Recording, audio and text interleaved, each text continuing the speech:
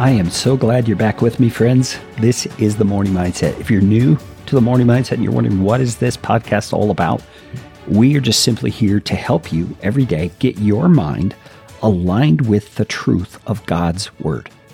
That's the main thing. If that's what you're looking for, welcome. You are now a part of the Morning Mindset family. I'm glad you're here. Today, we're going to be looking at Ephesians chapter 4, verses 19 through 26. This passage is one we looked at yesterday, but we're going to dig in a little more deeply about this issue of the new you that Jesus has created. But before we dig in, I want to thank those of you who have been praying for me as I have been searching for the assignment the Lord has for me as a pastor in the local church. I have an interview coming up on January 4th with a church that I feel is a really good fit. So I just ask you to pray for their search team and to pray for me that we will see what God is doing in this circumstance. And before we dig into Ephesians 4, let's pray and ask the Lord to help us understand what He has to say to us today. Lord Jesus, thank you so much for the gift of the Bible. There's just so much wisdom and truth that you've revealed to us that we have the opportunity to avail ourselves of. And I'm asking that today, as we dig into Ephesians 4, 19 through 24, we are able to see what you want to say to us today. Lord, apply it to our lives right where we are. Apply it to the situations we're facing and give us the renewal of our mind that you intend for us to have. We ask it in Jesus' name. Amen. Okay, we begin Ephesians 4, 19 through 24 with the word they. And for the sake of context, let me just tell you, Paul is talking about people who have not placed their faith in Jesus Christ, who have refused to do so. And he says they have become callous and have given themselves up to sensuality, greedy to practice every kind of impurity.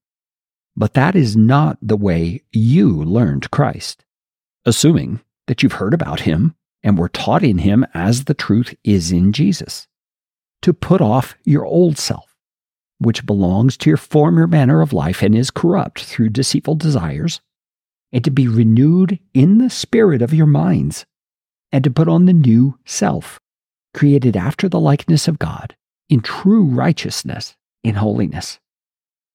Now, I highlighted yesterday that there is such a thing as an old you and a new you. When you placed your faith in Jesus Christ, you became a new creation. And here in verse 24, Paul defines what that new creation looks like.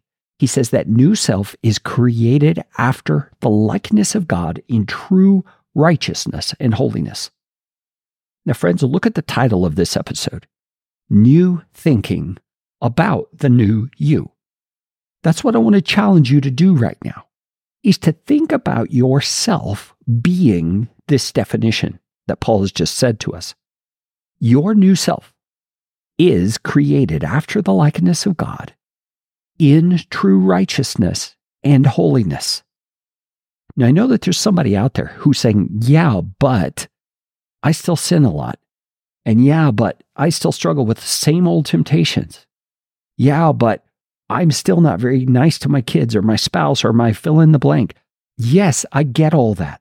But what you're describing is the old you. That's what Paul talks about in verse 22. He says, put off your old self, which belongs to your former manner of life, and yes, is corrupt through deceitful desires. And when you put that off, what he's meaning is set that aside.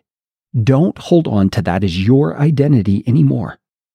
Friends, the reason Paul's making such a big deal about this is because mindset matters. Who you believe you are will affect the way you live. It will affect what you believe God is able to do in your life, and it will affect what you believe is able to happen in your life. Friends, new thinking is needed if we are to live out the purposes God has for us and to be instruments of His righteous impact in this world in which we live. Now just imagine if even 50% of the people you know who are Christians could adopt this new mindset and begin living out of who God says they really are.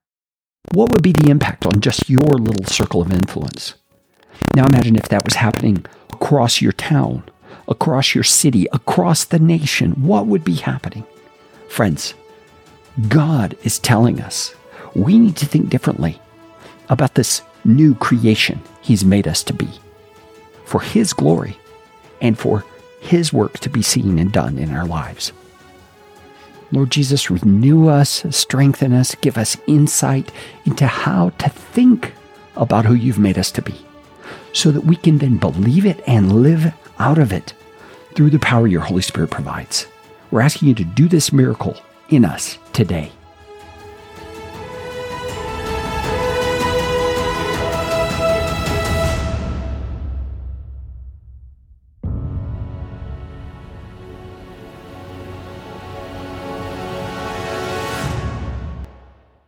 Hey friends, you may not know that I have published a variety of books, Christian growth, fiction, even a children's picture book. You can find all of those at careygreen.com/books. That's CAREY, green like the color.com/books.